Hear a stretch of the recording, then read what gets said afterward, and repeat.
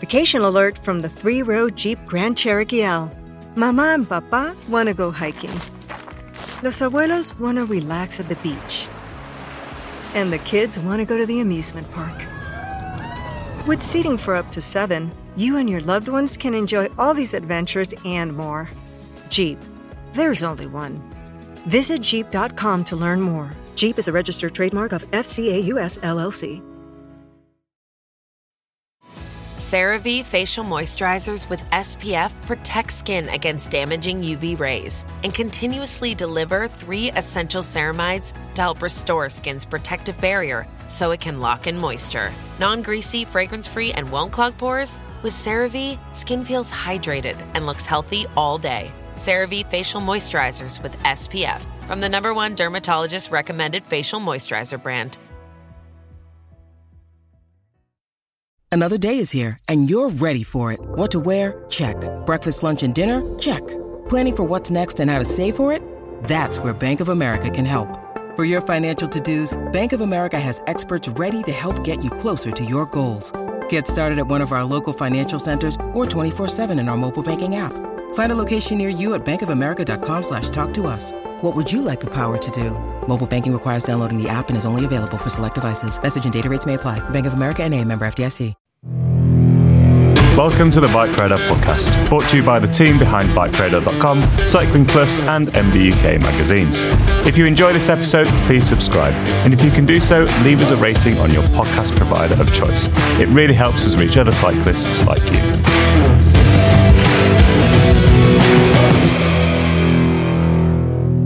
Welcome back to the Bike Radar podcast for part 2 of our training series with Wahoo Fitness. In this episode, I'm joined once again by Wahoo's principal sports scientist, Mac Cassin. In episode 1, we opened the series with a jargon buster, dissecting 10 of the most commonly used training terms. Go and check that out if you haven't already. For episode 2, Mac takes us on a deep dive of all things fitness testing. What is a fitness test, how do you perform one, and why there's more to fitness testing than FTP. In this episode, we'll cover everything you need to know to benchmark and measure your fitness. In episode 3, we'll move on to training zones, ensuring that you can take your results and use them to your advantage. Now, on to the podcast. Hey, Mac, welcome back for episode 2. Great to see you again. Thank you for having me back. I'm excited to dig into this one. Good. Well, last time we opened with our jargon buster to the key training terms. We've covered 10 of the most commonly used training terms, from energy systems through to FTP. And today we're going to focus a little bit more on fitness testing, which does include FTP in itself, but there's lots more to cover besides. So let's start at the very beginning with this. It might sound obvious, but what exactly is a fitness test when it comes to cycling? Yeah, so this is one of those great phrases that's can be difficult to explain without using the 2 words in it. The easiest answer would be it's a way to test your fitness, but I don't think that really covers the basis. But essentially what a fitness test is for cycling is it's some sort of distance or duration-based maximal effort that is used as either a benchmark for performance or as the starting point, like you said, to set training targets. I know last episode we talked a lot about training zones and the importance of those, and really the best way to get those zones is to have a recent completed fitness test. Well, you mentioned training zones there, and that's actually the topic that we're going to cover in our next episode, so do tune in for that one. But as you say, training zones follow from the fitness testing process, and I think inevitably we're going to focus a little bit on FTP in this session. That's a term that we covered in episode 1, and we'll recap on exactly what FTP is. But there is more to a fitness test than just FTP or functional threshold power. So before we get into the specifics, can you run through some of the different types of tests that are available beyond FTP? Yeah, so like you said, there's a lot of different tests out there. You've got standard FTP, and there's, even for just testing FTP, there's probably a good dozen different ways, different tests that have been created that you can use to estimate or to measure FTP. There's also things like a Wingate test, which is a pretty, it's a gold standard anaerobic test. It's about 30 seconds long. It's the longest 30 seconds of your life when you complete it. And then depending on where you're at, I know there are talent identification protocols where it's really just ride from the bottom to the top of this climb in the fastest time possible. That can be a good benchmark fitness test. Even if you think about the hour record on the track, that's somewhat of a 1 hour long fitness test with a lot of its own nuances there. But really, a fitness test is a catch-all term that can incorporate any specific duration or event capacity that you want to assess, to either see how you've improved or to have a starting point for training. I think that it's great that you mentioned there the fact that a fitness test doesn't necessarily have to mean the use of power. You can go out and, as you say, test on your local climb. You can use heart rate as well, which is a subject that we touched upon in episode 1. Very accessible, very affordable. But before we get on to FTP, Mac, let's start by looking at why fitness tests are important and who should do them, who will really benefit from going out there and putting themselves through the ringer, whether it's for 30 seconds in a Wingate test or up to an hour perhaps for a different type of test. Yeah, so really, if you want to be serious about training, at the end of the day, you need some sort of maximal efforts to determine how your training is changing. I know there's a lot of basically programs and apps out there that will use algorithms to try to estimate these sort of fitness benchmark values, which is, some of those algorithms are quite good, some of them less so. But ultimately, without a true maximal effort, it's impossible for a computer to just tell you this is what your fitness level is. And so in that regard, a fitness test is important because it's the only way to get true insight into what your current capacity is. In terms of who should do them, again, if you're looking to train and get better, you don't have to do them. You can rely on those programs that sort of estimate those metrics for you. However, if you want to be fully confident that the change, the increase or decrease in whatever metric you're looking at, if you want confidence that that's 100% down to your training, it needs to be a true max effort. Now, there's a lot of different test protocols out there. The one that Wahoo uses, that it's an hour long, but you do basically 5 maximal efforts of different durations. It's quite taxing. It's quite unpleasant, but at the end of the day, it was the gold standard for looking at all the different components of fitness that I needed to assess to train to be where I wanted to be. I didn't like doing it, but I knew I had to do it. And that's sort of where I think the fitness test falls into. No one has to like doing a fitness test, but there are hard workouts out there that you don't like doing. And sometimes you have to do those hard workouts. So I think that's one side where it's important to do it. That being said, no, you don't have to do it. You can still train all right without doing it, without doing a fitness test, but to have actual objective proof that what you're doing is or is not working, it's important to do these. So you mentioned there the fact that some bike computers and some training software systems can use an algorithm to measure FTP, for example. I think if anyone's used Zwift or used a bike computer, I don't know if Wahoo computers do this, I know Garmin's do, you might see an improvement or perhaps a reduction in your FTP after a certain session or a certain amount of training. So is that a benchmark that you can perhaps base your fitness on? But if you want to get really specific and if you actually want to accurately measure your progress, then really you do need to be doing one of these fitness tests to start with. Yeah, so it's funny you bring up the fact that yes, Garmin does do that and Wahoo computers do not do that. That is very much intentional. There's a number of those metrics that we can computate to the accuracy that those other groups do, but we don't have enough confidence in them to put that right in front of you and say this is objectively how your fitness has changed. We're working on stuff like that again can be more accurate and precise, but until those numbers are at a point where we can say they're plus or minus a few percent of someone doing an actual test, we don't have our science and data science team, like we have no interest in putting just numbers out there for the sake of putting numbers to give people I don't want to say false hope, but just, a number for the sake of a number. You can loosely base training zones off of that. And again, we'll get into that in the next episode more, but really to have objective, clear evidence of what is going on in your body, you need a fitness test. Okay, so I think two main benefits to summarize in terms of doing a fitness test. One, to benchmark your current fitness, and two, to set those training zones, which we'll cover in the next episode. And hopefully, when you're doing that training, measure the progress that we're all wanting to make. Let's get into the FTP test, because this is historically the basis for many fitness tests, or it's the go-to test for many riders. We defined FTP, or functional threshold power, in episode 1, but I think it's worth recapping on what FTP is. And then secondly, what is an FTP test? Right. Yeah. So that functional threshold power, I believe the definition is roughly the maximum amount of power that can be maintained in a quasi-steady state for between 40 and 70 minutes. So there's a lot of vague word usage in there to basically say, what's the max effort you can do for an hour if it's paced pretty evenly? I think that's the simplest way to go about it.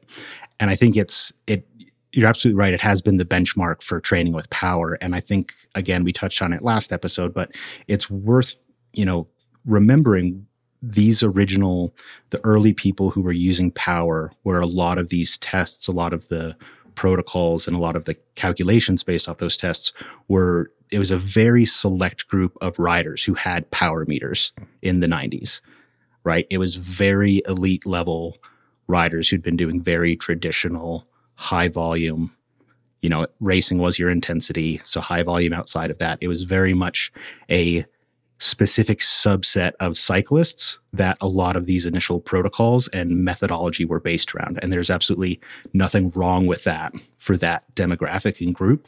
But it is worth considering that nowadays, with the access of power through smart trainers or power pedals or, crank arms, without that being more accessible, that those protocols aren't as accurate or necessarily useful for the larger population.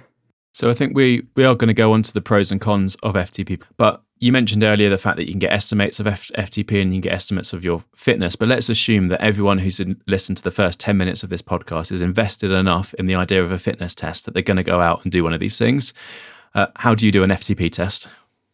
So there's a few different methods. The one that a lot of people have used has been just a straight up 20-minute max effort, do a warm up, do a 20-minute maximal effort, and then take 95% of that 20-minute value, and that's your FTP.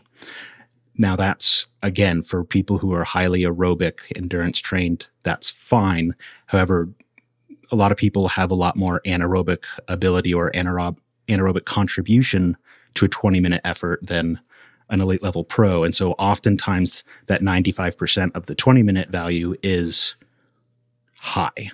In reality, a lot of people, 90% of their 20-minute power is what they could realistically hold for roughly an hour. There's other tests such as 2 by 8-minute max efforts, and you take the average of the second 8-minute effort and you have minimal recovery between. Now that's, again, can be okay, but people can kind of cheat that one and not actually do an all-out 8-minute effort the first one, and then do an all-out 8-minute the second one, and kind of inflate that number. A lot of people, and we've already mentioned this, like FTP can be sort of an ego boost. Like everyone wants that number to be higher, their watts per kilo at FTP to be higher. So people will tend to skew towards the test that gives them the higher number, which, for your ego boost, that's fine. And if it's the test you always do, that's fine. It still is a valid benchmark. If you always do a 20-minute test, you can still see how your 20-minute power is tracking over time. The issue is when you use that as both a benchmark of your performance and for establishing training zones. It's completely fine to have those be two completely separate things, but a lot of people don't want to do multiple fitness tests. They just want to do the one. Another big popular one for FTP is just doing a ramp test to failure. And then you take your peak 1-minute power during that, and you take 75% of that value. Again, that one's nice because it's easier. If you have like erg mode, a smart trainer, you set it up, you just pedal until you can't anymore. You don't need to have any understanding of how you can pace things, or even know what your current value is to have reasonable results there. Again, the problem is when you have more people who are more what I call anaerobically inclined, people who can go really hard for 3 minutes versus an hour-long climb. Those are the people who will get an overestimated value for FTP. And when that overestimated value for FTP is used to establish training zones, that's when it becomes really problematic. I like this episode a lot because fitness test has basically been the majority of the work I've done with originally the Sufferfest and now Wahoo. With our 40P test, again, we look at a larger profile. The big project that I'm probably most proud of is we have a version of a ramp test. Same thing, it's 1 minute blocks to failure. The difference with our test is to do it correctly, you need power and heart rate. And then once you do the ramp portion, we can give you your maximal aerobic power, basically your VO2 power at VO2 max. We establish that from the ramp. We then look at your peak heart rate, and then you have a 20-minute, we have a new version that's 12 minutes that'll come out later. But you do a heart rate constrained effort where we look at your heart rate from the ramp. You then do a constrained effort that's more or less akin to tempo. And then we can extrapolate off of that a more accurate FTP value for you. For that test, what we see a lot of times is if you took the 75% of the peak 1 minute, the FTP for some people would be overestimated by 10 or 15%. And when we talked about sweet spot training, how you're trying to live on that knife's edge of 2 to 3% below FTP, if your FTP value is off by 15%, you have no chance of dancing along that knife's edge. So again, there's many different ways to establish FTP, and you just need to be aware of which ones have the limitations. And again, for our platform, we have our 40P test. So 4-dimensional power, it's 2 sprints, a maximal 5-minute effort, and then a short recovery into a 20-minute max effort. That kind of takes both the methodologies of this, like the 20-minute test and the 2x8 minute tests. You do the 5-minute test first. You kind of completely drain your anaerobic ability so that by the time you get to the 20-minute test, you are truly limited to riding at your functional threshold power. And one of the funny things that's always happens is when people do that for the first time, if they've been doing the 20-minute test, a lot of times we get messages into customer service people being like, no, this test is wrong. This FTP value is lower than what I've always tested at. And it's like, well, yeah, because you were always having an overestimated value. No one ever wants to see a number lower than what they're expecting to see, but clearly it's important to have an accurate number perhaps rather than a high number in absolute terms. Yeah. And again, if you can delineate, I'm using this test as, like for me, if I were to do a 20-minute test, I'd know that I need to take like 91% of that for FTP. So if I have a time trial that's basically ends up being about 20 minutes long, that's perfect. I now have a rough FTP estimate for me on my time trial bike. That's 91% of that. But that's me having been aware of this, paying attention to this, and knowing the attributes that I have and how I need to tweak those values accordingly. This episode is brought to you by State Farm. You might say all kinds of stuff when things go wrong, but these are the words you really need to remember. Like a good neighbor, State Farm is there. They've got options to fit your unique insurance needs, meaning you can talk to your agent to choose the coverage you need, have coverage options to protect the things you value most, file a claim right on the State Farm mobile app, and even reach a real person when you need to talk to someone. Like a good neighbor, State Farm is there. Mm-hmm. I noticed setting up a Wahoo bike computer a couple of days ago, is the Element Bolt, that it has an FTP test pre-installed. I think certainly an 8-minute test. I don't know if it has a 20-minute test pre-installed as well as a full workout. Also on the likes of Zwift, you have the option to do a 20-minute FTP test or a ramp test. Just on a ramp test, I know you spoke a little bit about that there, but can you explain exactly what happens on a ramp test? And then secondly, if someone was to choose to do an FTP test, would you recommend that they follow a prescribed workout to make sure that they're doing it correctly?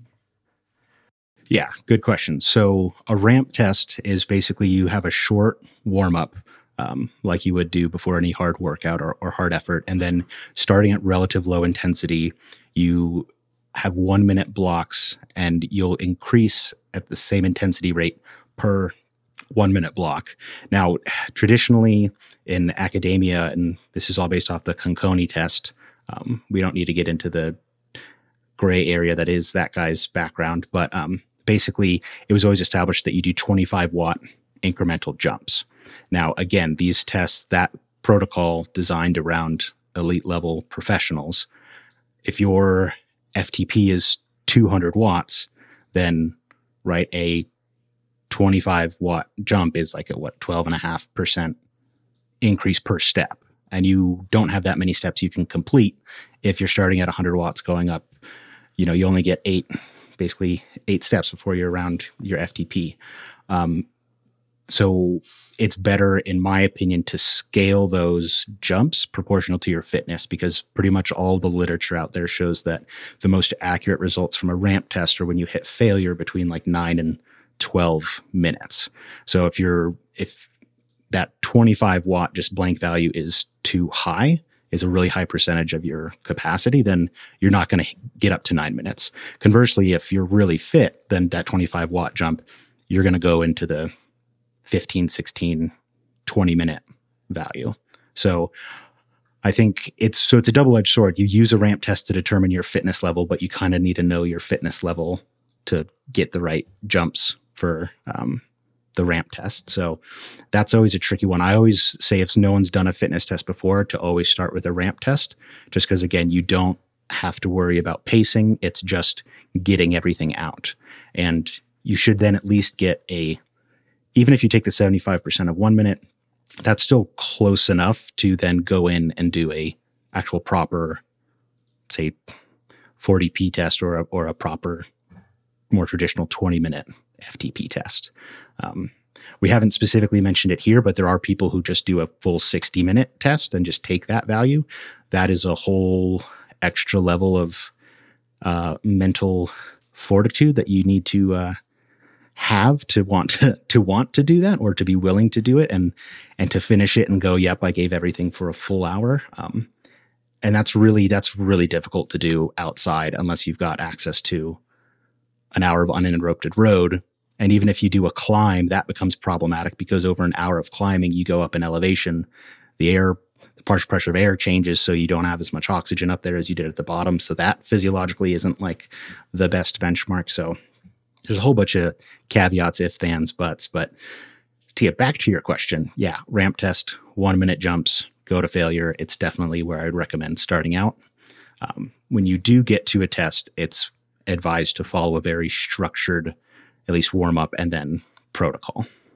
I mean, you described a 60-minute test as mental fortitude. I think I'd go as far as masochism, or if not further, definitely a select group of people who might enjoy that kind of test. Mm-hmm. So ramp tests are a lot more accessible today, perhaps, than they were even 5 years ago or 10 years ago. I think you can correct me if I'm wrong, but I think in the past you would have had to go somewhere and pay to go through the ramp test process, where now you can do it on any smart trainer and almost any indoor training app. And by using erg mode on the trainer, it will prescribe each ramp in the test. So if you start at 75 watts, then it will jump to 100 watts and so on after each block of time. And then by failure, you basically mean when you can no longer push the pedals because you're working so bloody hard. That's how it works, right? Yes. And that's why it's important or really valuable to have it done in erg mode, because people will they might get to a point and think, oh, I can keep going at this power, but I can't go harder. And so they just rather just keep riding at that same effort, which is its own protocol and has been validated for other stuff. But you need to follow the protocol. You need, those jump ups are there for a reason. You need to go until you can't push the pedals anymore. And being in the lab doing like hundreds of VO2 max tests, like 99 times out of 100, someone finishes and the first thing in their mind is, oh, I totally could have gone 12 more seconds or 10 more seconds. Like I gave up. I threw in the towel. And in all those instances, we've got you hooked up to, we're looking at your gas exchange, we're looking at your heart rate, we're looking at all these different metrics. And I can tell you that no one could have ever actually done more. I've never seen a profile where someone says, oh, I could have done more, that they actually could. Anyone who could have done more, they never actually say that afterwards. They don't want to, because they know they didn't push as hard as they could. So in the back of their mind, they're like, I'm just going to not say anything. The people who like come off and are immediately like beating themselves up, being like, oh, I could have gone harder, I should have done more. Those are the people who actually did give it everything. Yeah, I've done a few ramp tests in my time. I think one or two in a lab and one or two on Zwift. And yeah, that is the first for every single time when you reach that point of failure. Straight away, I could have done more, or could I have done more? And we spoke a bit about this in episode 1 when talking about energy systems, which I'm going to ask you again about in a second. But it's also because your legs and your lungs are absolutely at exhaustion, but you, relatively speaking, you recover quickly. So straight away you think, well, I could have got a little bit more out, but actually at that point in time, that specific point in time, no way, that was it. Yeah, exactly. Because that's part of the nature of the ramp test. Like a good ramp test, it's not that long of a duration. So like peripheral fatigue, like doesn't really start to play a role. So it's really just as it's progressing up, you're like really running through the energy systems until again you get to the very end, and you've basically have tapped out the majority of your anaerobic capacity, and you're sort of basically the last. It depends on the person and their physiology, but anywhere between the last 30 seconds and the last 4 minutes is really just they've hit their aerobic ceiling. They're at VO2 max. Their body is literally not the mitochondria in their muscles are not able to make any more energy using that oxygen. So all the extra energy, every other additional step, every extra watt they have to produce has to come from that anaerobic energy system. And some people have a much larger reserve of that anaerobic energy system than others. And there's a term called RER or RQ, but it's basically you look at the CO2 expired versus the O2 consumed, and you put those over each other. And basically that's how you can determine carbohydrate and fat breakdown. Once that value goes above 1, you're 100% carbohydrate, and every value over 1 is a representation of basically your blood has natural bicarbonate in it. So you're basically buffering out a lot of the hydrogen ions that you're producing from this increased anaerobic energy production. And so some people, they can get up to 1.05, and then that's when they tap out. Some people can get up to we've had people who are like above 1.15 I know these numbers mean nothing to most people, but people have been over like 1.15 for several minutes, which is that just means that their blood is essentially battery acid, and they're just sitting there churning away still because they've maxed out their aerobic ability, but they have that anaerobic capacity to just dig super, super deep. And so that's where, the sensations there are always very, very unpleasant. But it is, the point is to put yourself above your aerobic ability, dip into your anaerobic capacity, and max that out as well. And that's, again, why it's problematic to just blanket say that 75% of the peak 1 minute power is your functional threshold power, which is very much an aerobic energy system measure. Mm-hmm. So before we move on to some of the other tests that are available, can you briefly summarize the general or the main pros and cons of FTP or an FTP test, regardless of whether that's a 20-minute test or a ramp test that provides an FTP figure? Yeah, so pros for FTP, cycling is very much an aerobic endurance sport, and FTP is really the most fundamental sort of metric for that aerobic capacity. And so understanding what your FTP is gives you a lot of insight into your ability to perform in a lot of different areas of cycling. And so it is highly relevant to, long-term endurance performance. Now another pro, at least to FTP testing, is it's potentially not as unpleasant, at least in the short term, as some of the other test protocols, and it can be fairly straightforward and repeatable. The cons are really come down to, it's one facet of cycling performance. It's one component of human physiology, and there's a lot of different efforts on the bike that you can do that aren't intrinsically linked to FTP. At the same time, having it tested regularly is good, but it can be very difficult if it's the only metric that you're measuring. It can be difficult to ensure that, the method you've used is actually giving you your true FTP, which is the vital metric used for all the lower intensity training zones. And again, we'll get into training zones later, but basically if that FTP value you're using to set up training zones is off by 5%, and you're the type of person who, when you have a zone 2 workout, an endurance workout, you like to ride right at the top of your zone 2. If that FTP value is too high, then you're actually riding a zone above, you're in tempo, and that's really not what you want to be doing. That's not the training you're going for that specific session. So it can be, FTP is a very powerful tool. It is, again, we at Wahoo, we call 4DP, so 4-dimensional power. It is the foundational metric in there. FTP is one of the 4 values we use. So I'm not at all arguing that it's a bad metric. It's just, it covers a very specific spectrum of bike riding and human physiology. And you just need to be careful if it's the only one that you use, that you're really aware of your unique characteristics as a rider, to know that, okay, if you are better at sprinting, better at really short, punchy climbs, or even really good for like a 10-minute effort, you need to be cautious about, using the generic formulas for shorter duration, 8-minute, 20-minute FTP tests, or even a ramp test, and know that, okay, I might need to realistically bump my training FTP down. You can still absolutely go to brag to your friends about your 20-minute power. Not saying you can't do that. Just know that you need to kind of modulate what you're actually using that test information, how you're using that test information.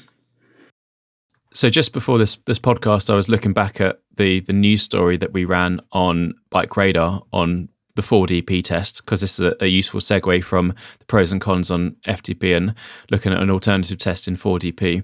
And it says in that news story that it was designed in collaboration with Neil Henderson and Matt Cassin of Apex Coaching, as you were then. This was in 2017, so we're 6 years down the line now.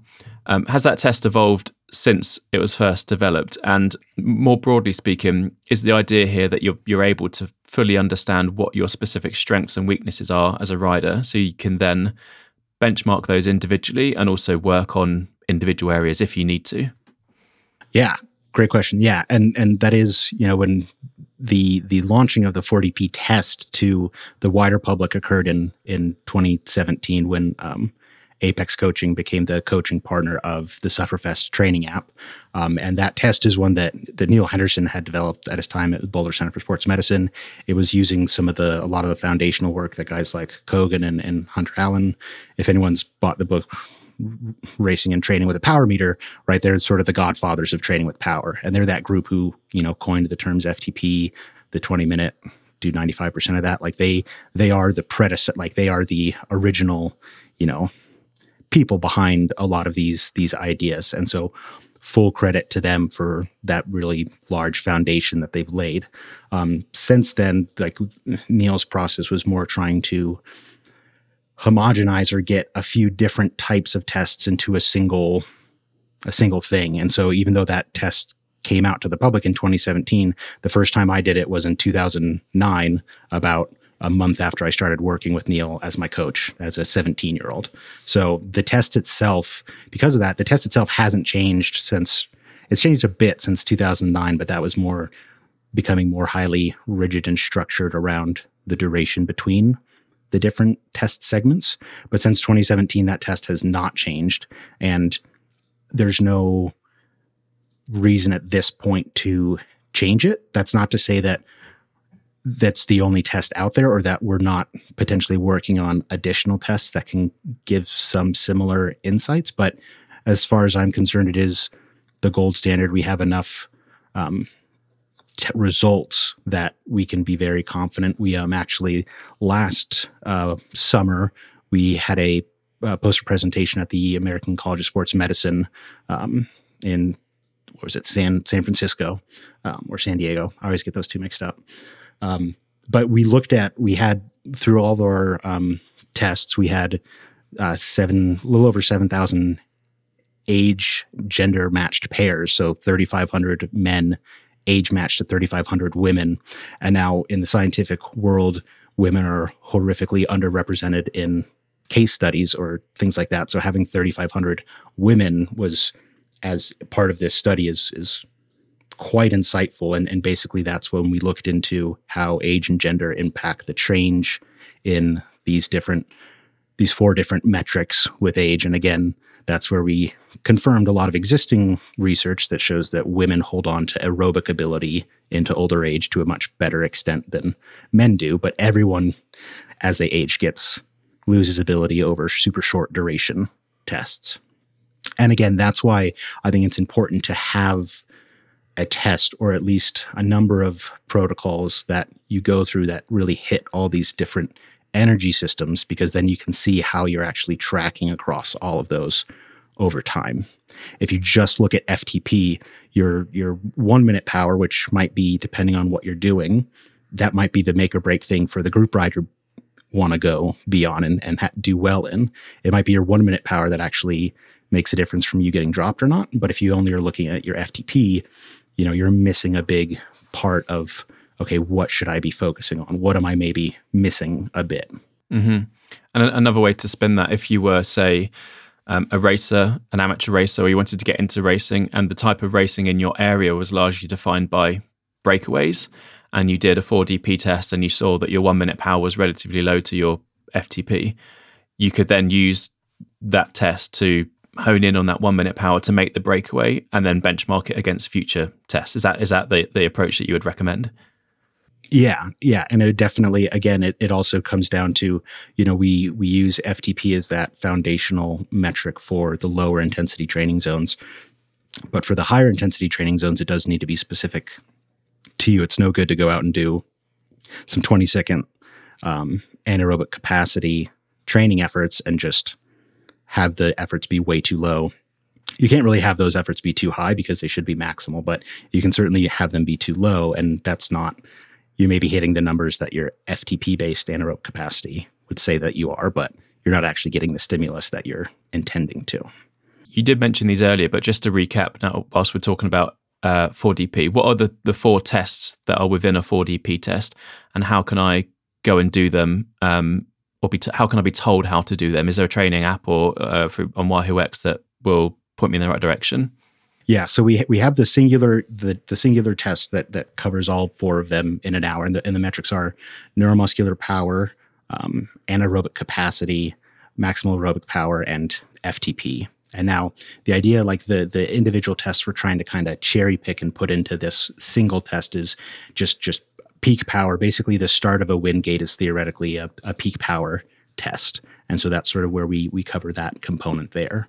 The 5 minute max test, the max aerobic power, that's pretty analogous to your power at VO2 max. If that's paced properly, that's basically by the end of that, you've depleted your anaerobic ability and you're really relying on your aerobic ceiling to kind of drive that power. And then, of course, FTP test is just a traditional, that's really foundational in like a lactate threshold test. That's where the FTP test really originates from. So that's really the lactate test component that we are going for here. And then the final 1 minute is a tricky one because it is a kind of a combination of, it's more like I'd call a repeated wind gate test, which again is a not very fun test, but it's you're certainly not fresh by the time you get to the final 1 minute.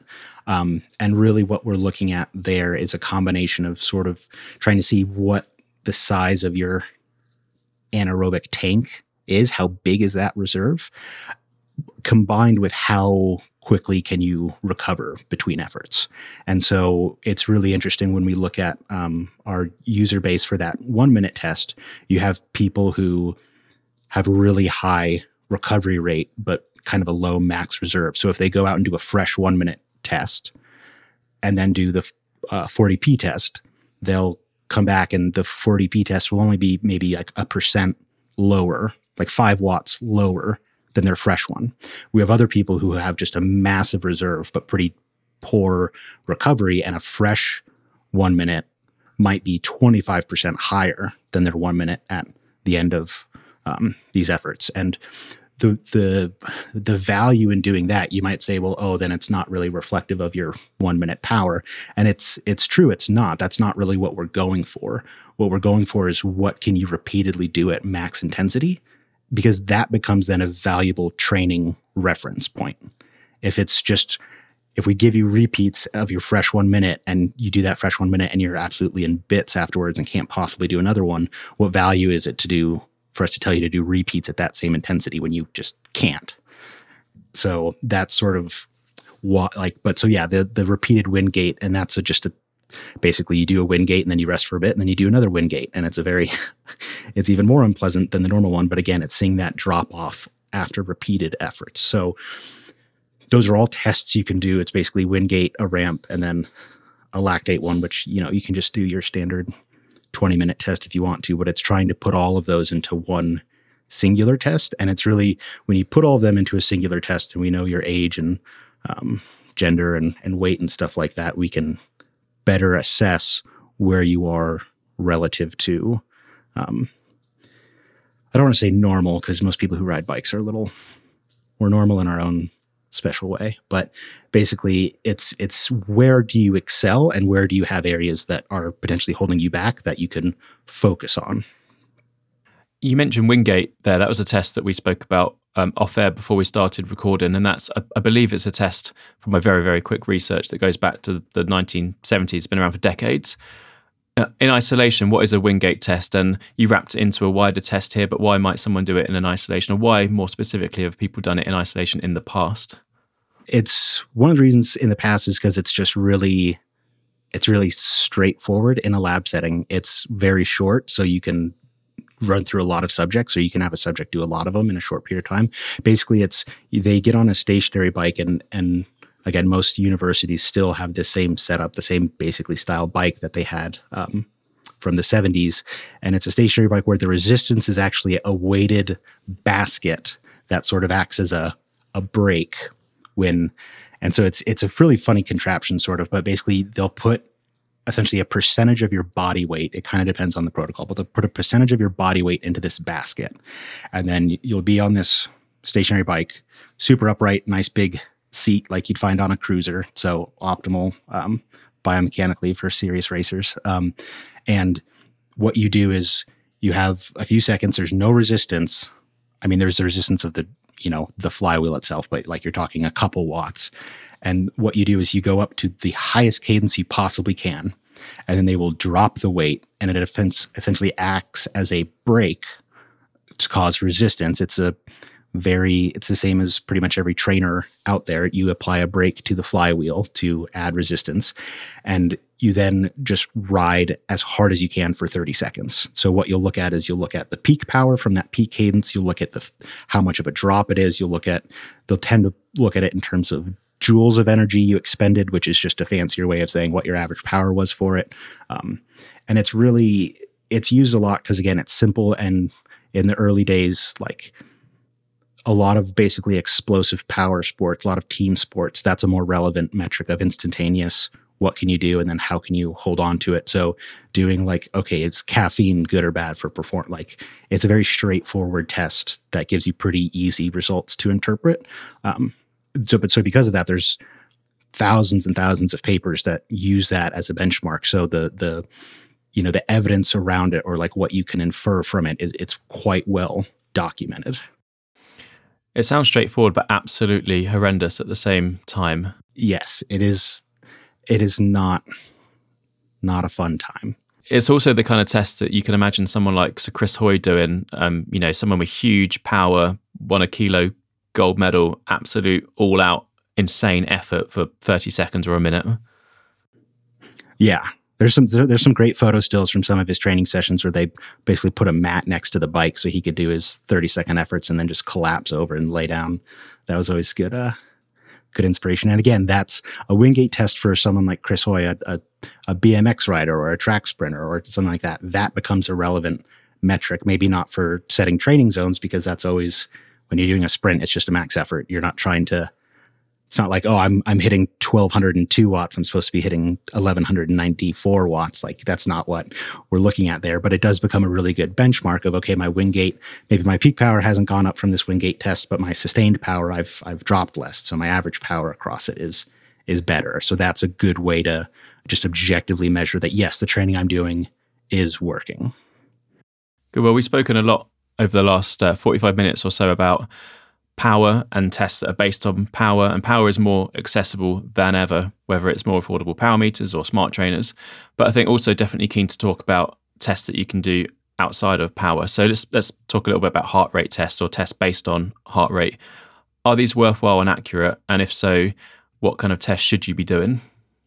So for cycling, heart rate tests are kind of, they're tricky. I'd say they're more applicable if you're doing running, like a 5K run test. And that's just because, the nature of it's, you sort of have to look at what are you trying to do for that heart rate test. Now, just going out, you can certainly, if you want to establish your heart rate training zones, if that's what you have to go off of, then you can more or less do the standard, like say the standard, just warm up 20-minute max effort test on a bike.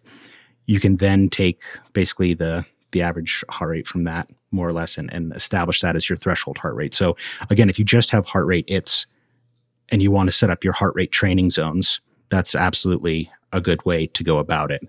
The caveat to heart rate testing is you should not use it as a benchmark for changes of fitness if you're doing a max test. In theory, your heart rate at a max effort should pretty much stay the same. It'll go down a bit year over year, but if you're training consistently, you're not super fatigued or you didn't just have a bunch of caffeine or something, you shouldn't see that much variation if you're doing a max heart rate test. And so it can be, again, just doing a heart rate fitness test is great for setting up training zones, but unlike power, you should not use it as a benchmark for fitness or a benchmark for like how your performance has changed over time. And that leads quite nicely onto my next question, which covers both heart rate and power. But it sounds to me like a heart rate test you can do anywhere really, because you're not reliant on, you're not going to be using a smart trainer, for example. You're not going to be riding indoors. Mm-hmm. But generally speaking, when you're doing a fitness test, would you recommend testing indoors or outdoors? And is there any difference depending on the outcome that you want from the test? Yeah. So again, if you're looking at setting up training zones, it should be really specific to what you're training for. So a few years ago, we worked with Ollie Bridgewood from over at GCN for his hour record attempt. He did his first fitness test just on his road bike, was out of the saddle a lot. And we then had him repeat that on just doing the ramp test, our ramp test. And he did that fully in the aero bars, and all of his metrics dropped a healthy margin but again, that was the demands. He was going to be riding on the track for an hour in a very aero position. So what we cared about for that session was determining his training zones for that position on that bike. So, and it's the same thing. If you're going to be trying to establish your training zones outside, you do need to, unless you have a really good understanding of yourself and historical data, you do need to do a test outside. Now, the majority of people don't have a good place to do that. I've kind of been spoilt for choice growing up in Colorado on the Front Range, where there's lots of climbs, lots of open roads. So it was never an issue for me to do those outside and inside. I know for myself, 20-minute power basically everything was always a bit lower inside than outside. The biggest difference was sprint power. But I was fairly consistent. There are some people who are the same. There are some people who we've tested who are better indoors than outdoors. And there's some other variables going on there that are way too complex here. But yeah, basically, if you're doing a fitness test to establish training zones, you just need to make it specific to what you're training for. If you're going for just absolute, what's the most you can do for X amount of time, if you have a good road to do it on, chances are it's going to be a higher power if you do it outside. Is it also important that you keep in mind the repeatability of the test? So if you're planning to retest down the line, that you don't test somewhere where you could only go out and do it once in that location?